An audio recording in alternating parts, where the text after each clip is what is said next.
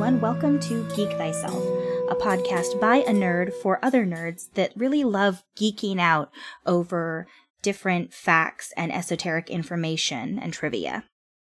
My name is Heather, and I'll be your host as we journey into the wondrous land of information. Welcome to this week's episode of Geek Thyself. This is actually the very first episode of Geek Thyself. And so I plan to start off by giving you just a little bit more information about exactly who I am, as well as what Geek Thyself is about. My name again is Heather. I'll be your host, and you may have come here from some of our other Nerdsmith projects. If that's the case, then hi and welcome to my podcast. Some of the other Nerdsmith projects I'm mentioning include things like Shenanigoons, 20-Sided DM, and Married to the DM, just to name a few of them. I personally am only involved in Shenanigoons, so some of you may have heard of me there. I'm from California. I've lived here all my life, no plans to move anywhere else, and I am a huge animal lover. I've been working as a veterinary technician at a cat-only vet hospital for the last 12 years. Yes, I am that crazy cat lady, and I'm proud of it, so if that's a problem for you, you may want to switch to a different podcast. Especially since anyone who knows cats knows that I'm probably gonna at some point or another have one of them yelling at me in the background. Depending on how well I can edit it out, you may hear it anyway. I've also been involved in role-playing games and board gaming since about 15 years ago, really, is when I started. Before that, even, I've always been interested in anything that was sci-fi fantasy, so things like Star Trek, Star Wars, Harry Potter, Lord of the Rings. All of those sort of things fall into my wheelhouse, and I just love it all. Now, Geek Thyself is going to be a podcast specifically delving into more information about different subjects. It's exactly what it sounds like. I'm basically going to be trying to condense several hours worth of research into roughly a 20 to 30 minute podcast for you all to listen to. And it's geared strictly towards people who just really like getting all of that random information. Some, random topic, something you may not have even necessarily thought to look into yourself. Something as simple as, I wonder where that particular slang term came from. All the way up to, I don't understand why I have blue eyes when my parents both have brown. Can you explain the genetics of that? Anything like that is something that I'm willing to address, so there's a very large gamut. But if you have any suggestions or any topic ideas for future podcasts, please feel free to hit me up on Twitter at amethyst_magic, and that's magic with a CK. Now, today's subject is going to be something very near and dear to my heart as a gamer, and that is the history of dice. The earliest known versions of dice, or at least the earliest suspected, I should say, are from over 8,000 years ago, and they're probably things that people just found along the way. So things like pebbles or seashells, dried fruit pits, anything that could be flipped or rolled and show up a different side, giving the person a different outcome. The very first versions of dice that are actually associated as being the precursors to dice are actually called knucklebones, or the Greek called them astragali. Now, knucklebones are literally bones, and they are the ankle bones of any sort of hooved animal. The reason they were probably used is because they are easy to find from any sort of culture that would have hooved animals around. There are 2 curved sides, which it can't really land on very well, and 4 flat sides, which leaves the person with 4 potential outcomes when they roll the knucklebones. These knucklebones were probably used initially in different forms of divination. So that doesn't necessarily mean, huge, overarching, world-changing questions, but it could have been something like, what kind of crop do we plant this year? Or, should I marry person A or person B? Do we hunt to the right or to the left today? Those are the kinds of things that ancient peoples may have thrown the knucklebones for.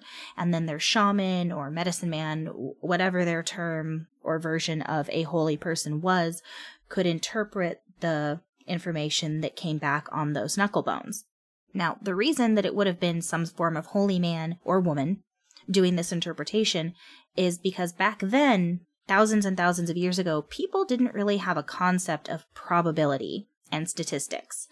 If you told them when you roll that, you're going to get one of 4 answers and it's going to be roughly a quarter of the time, that's not something that necessarily would have computed for them. They wouldn't have understand the mathematics behind the probability of a 1 in 4 chance.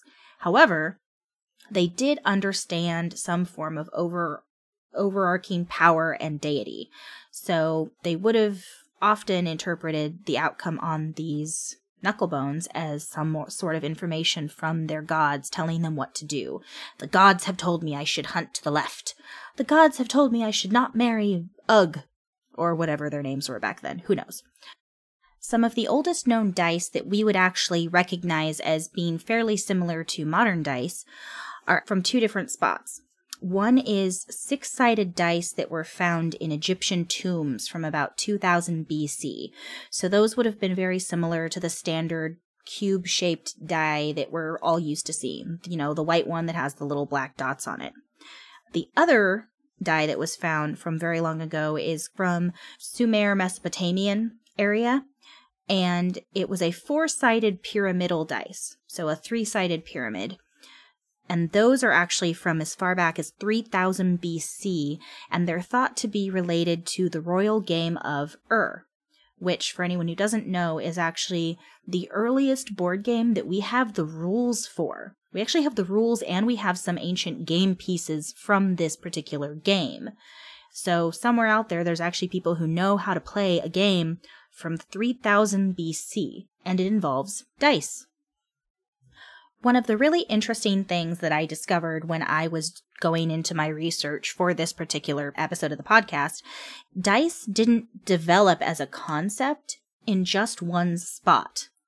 Different cultures across the world all developed the idea of some type of dice on their own.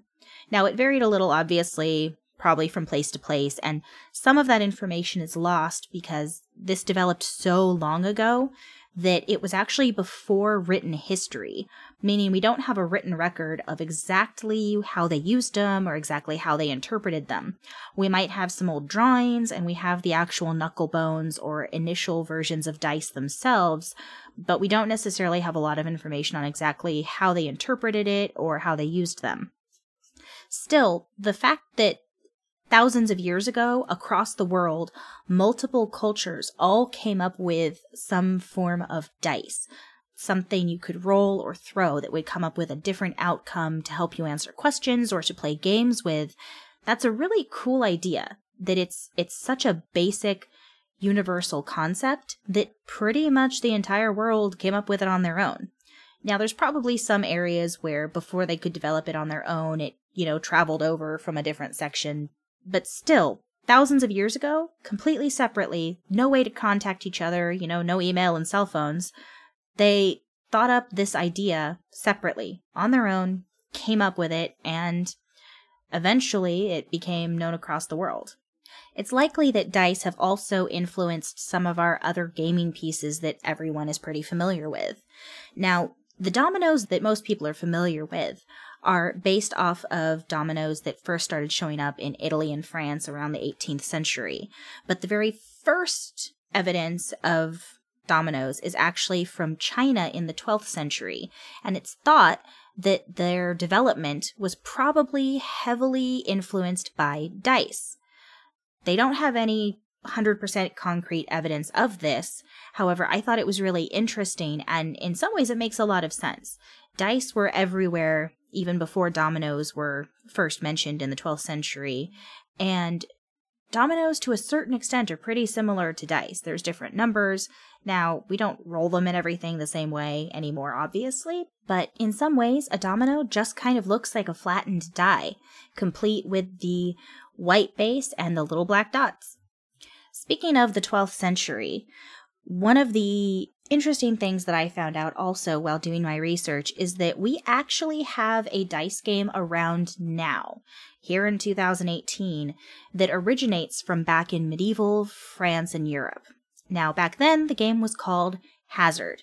There were rules that are more complicated than today's game, and it spread across Europe and actually eventually ended up coming over here to the Americas. Specifically, it was brought to French colonial New Orleans in Louisiana. It was there by the French and French colonists called crapeau. And I apologize, I do not speak French, so my accent and the way I'm pronouncing it is probably not 100% right, but it is spelled Crapaud. Now, crapeau was very, very popular in French colonial New Orleans, and it spread across the area, and eventually they started to simplify the rules to make it easier for everyone to play. And over time, it became known as craps, which that I'm sure is a game everyone's more familiar with. Craps is a game that is popular primarily in gambling areas, given the nature of the game. So it would be popular in places like Vegas, Reno, Atlantic City. Anywhere really that they have organized gambling is somewhere that you can see craps. And it's, again, based off of a medieval dice game. A dice game that was actually so popular in medieval Europe at the time that Chaucer mentioned dice in the Canterbury Tales, saying, "They dance and play at dice both day and night." One of the cool things I found out about Hazard is that it wasn't just played by the aristocracy, it wasn't just played by the people who had a lot of money. It was actually played across the board by the commoners and aristocrats alike. One of the suspicions of why it was so popular is because dice are not that expensive to make, especially back then. All you had to do was have some stone, bone, wood, something you could carve into the shape of a cube, and you could make your own dice and play a game as long as you knew the rules, making it very easily accessible for people both in the lower income areas and in the higher income areas. Obviously, the higher income people probably had much fancier dice, but if you're playing a game with your friends, that's the more important part. So whether the dice were made out of wood or out of marble, everyone was having fun. Some of the more modern iterations of popular dice games started coming about in the early 1900s. So one of those games being Monopoly, which I'm sure is a game that everyone listening is at least semi-familiar with, even if it's not your favorite. I know I've heard Monopoly can, break families, and it's been banned by some families because it's so competitive. And honestly, having played the game a few times myself, I could see that being an issue, depending on competitiveness in the family. Early on, it was developed as an anti-Monopoly game, and over time, it transformed slightly into the game we now know today. At the time, back in the early 1930s, it was a very popular board game, especially once the Parker brothers took it on from the original creators and turned it into what we know. Now, what that means is that even though dice already were a known thing, it changed some of the way people interpreted dice from just being sort of for gambling to being a day-to-day game item. So dice started to make their way into the home and become part of everyday life. Similar to how they would have been in ancient times, but with a very different reason behind their purpose. Up until now, I've primarily been talking about the regular six-sided die that everyone is so familiar with, the one that has usually white material for the more common ones, and then, the little black dots on them on the various sides, which are actually called pips, for anyone who doesn't know, something I found out while I was doing my research. Now, these pips are actually also set up so that the numbers on the opposite sides always equal 7. If you look at one of the dice you have in your house, you can actually see the 1 and the 6 will be on the opposite side, the 3 and the 4. Now, that really only applies, though, to the regular six-sided die that most people are familiar with. Starting back in the 1960s and 70s, some of the other shapes of die became more commonly known, because role-playing games, or RPGs, started to become more popular and more well-known. Obviously, they still weren't necessarily commonplace. People may have known about them, but it wasn't something everybody did. Nonetheless, starting there and then moving forward into the late 70s and early 80s when Dungeons & Dragons came about, and honestly, Dungeons & Dragons is the one most people recognize as being a role-playing game. Not surprising considering of how popular it is, and now in recent years it's had a resurgence again of popularity. For those types of games, the majority of the RPG games that are out there use a version of a dice system that often gets referred to as the D20 system. What the D20 system refers to is that the largest die used in the game is a D20, a 20-sided die. The other 5 most commonly used die shapes for this particular type of role-playing game are a 4-sided die, a 6-sided die, an 8-sided die, a 10-sided die, and a 12-sided die. They're commonly referred to as D4, D6, D8, D10, D12, and D20 by most gamers out there. It's a shorter way to say it, and it's just sort of the lingo that gets thrown around. If you have gamer friends, you may have even heard them using some of these terms, just goofing off with each other. Oh, you gotta roll a 20 to see if you make it, dude. Things like that. Probably not quite those words, but you get the idea. Now, those aren't the only shapes and numbers of sides that are on dice. Those are the most commonly used ones, and they're very prevalent throughout role-playing games. And for obvious reasons, being a gamer myself, this is actually the area that I was the most interested to find out more information about. There are lots and lots and lots of different shapes, more than I actually even realized. And something that kind of surprised me, but it probably shouldn't have, is that all of these different number of side die actually have a specific name for them.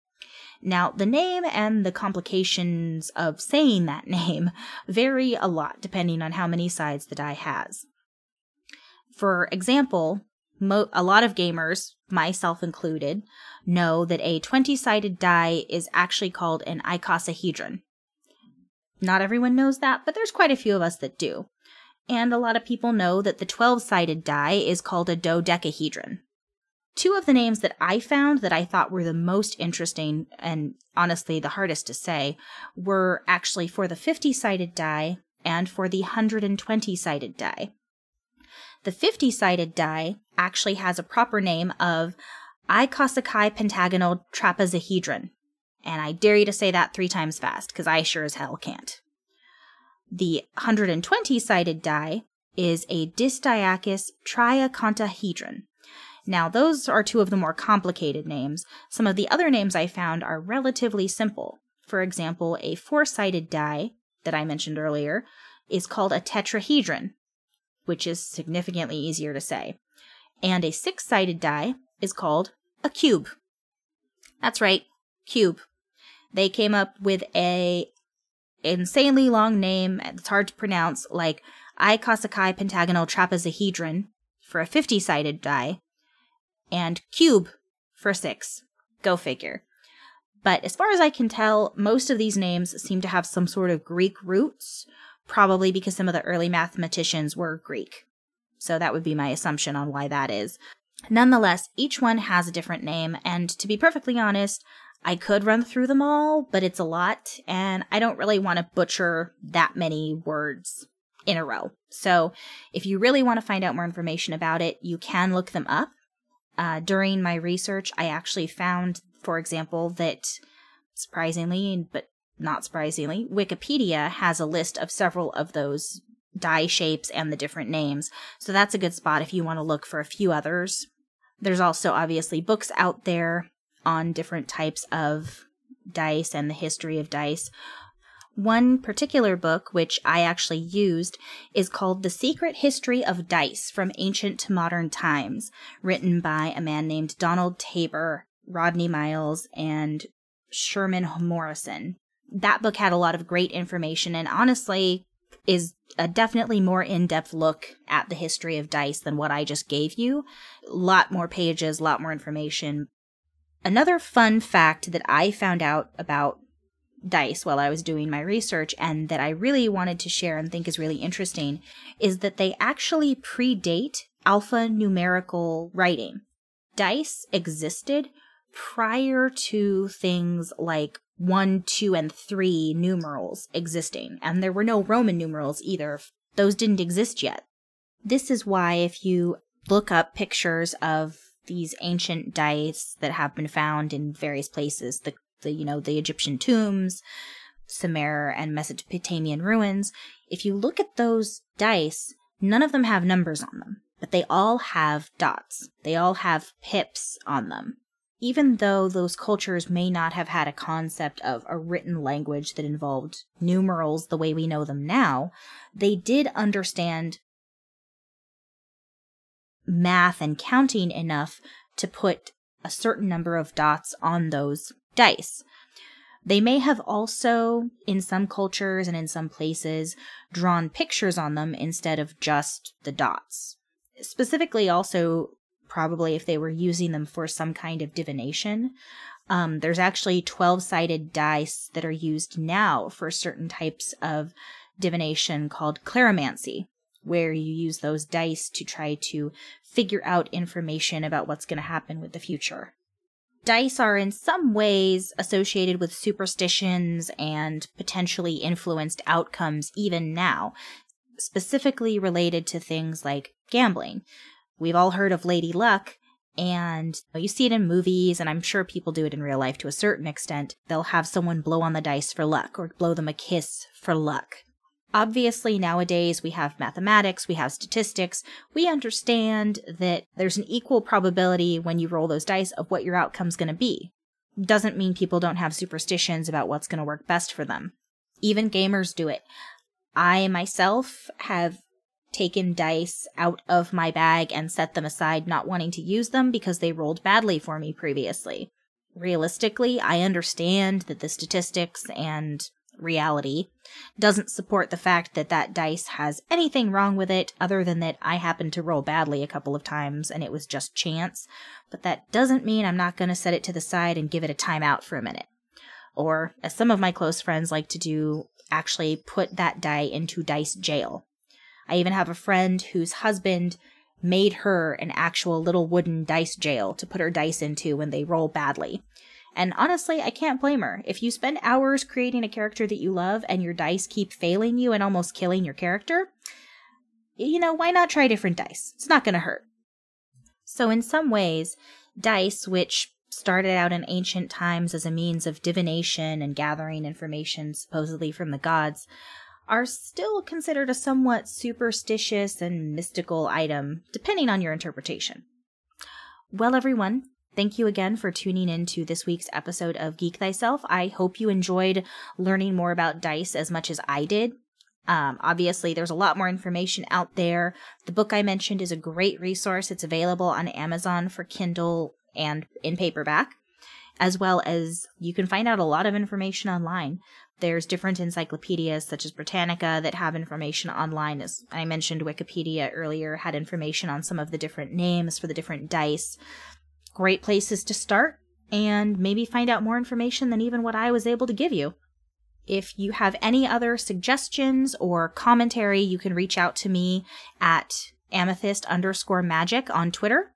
And that's magic with a CK. Otherwise, you can tune in next week for whatever we're going to learn about next. And in the meantime, don't forget to keep learning all of that random and fun information and geek thyself.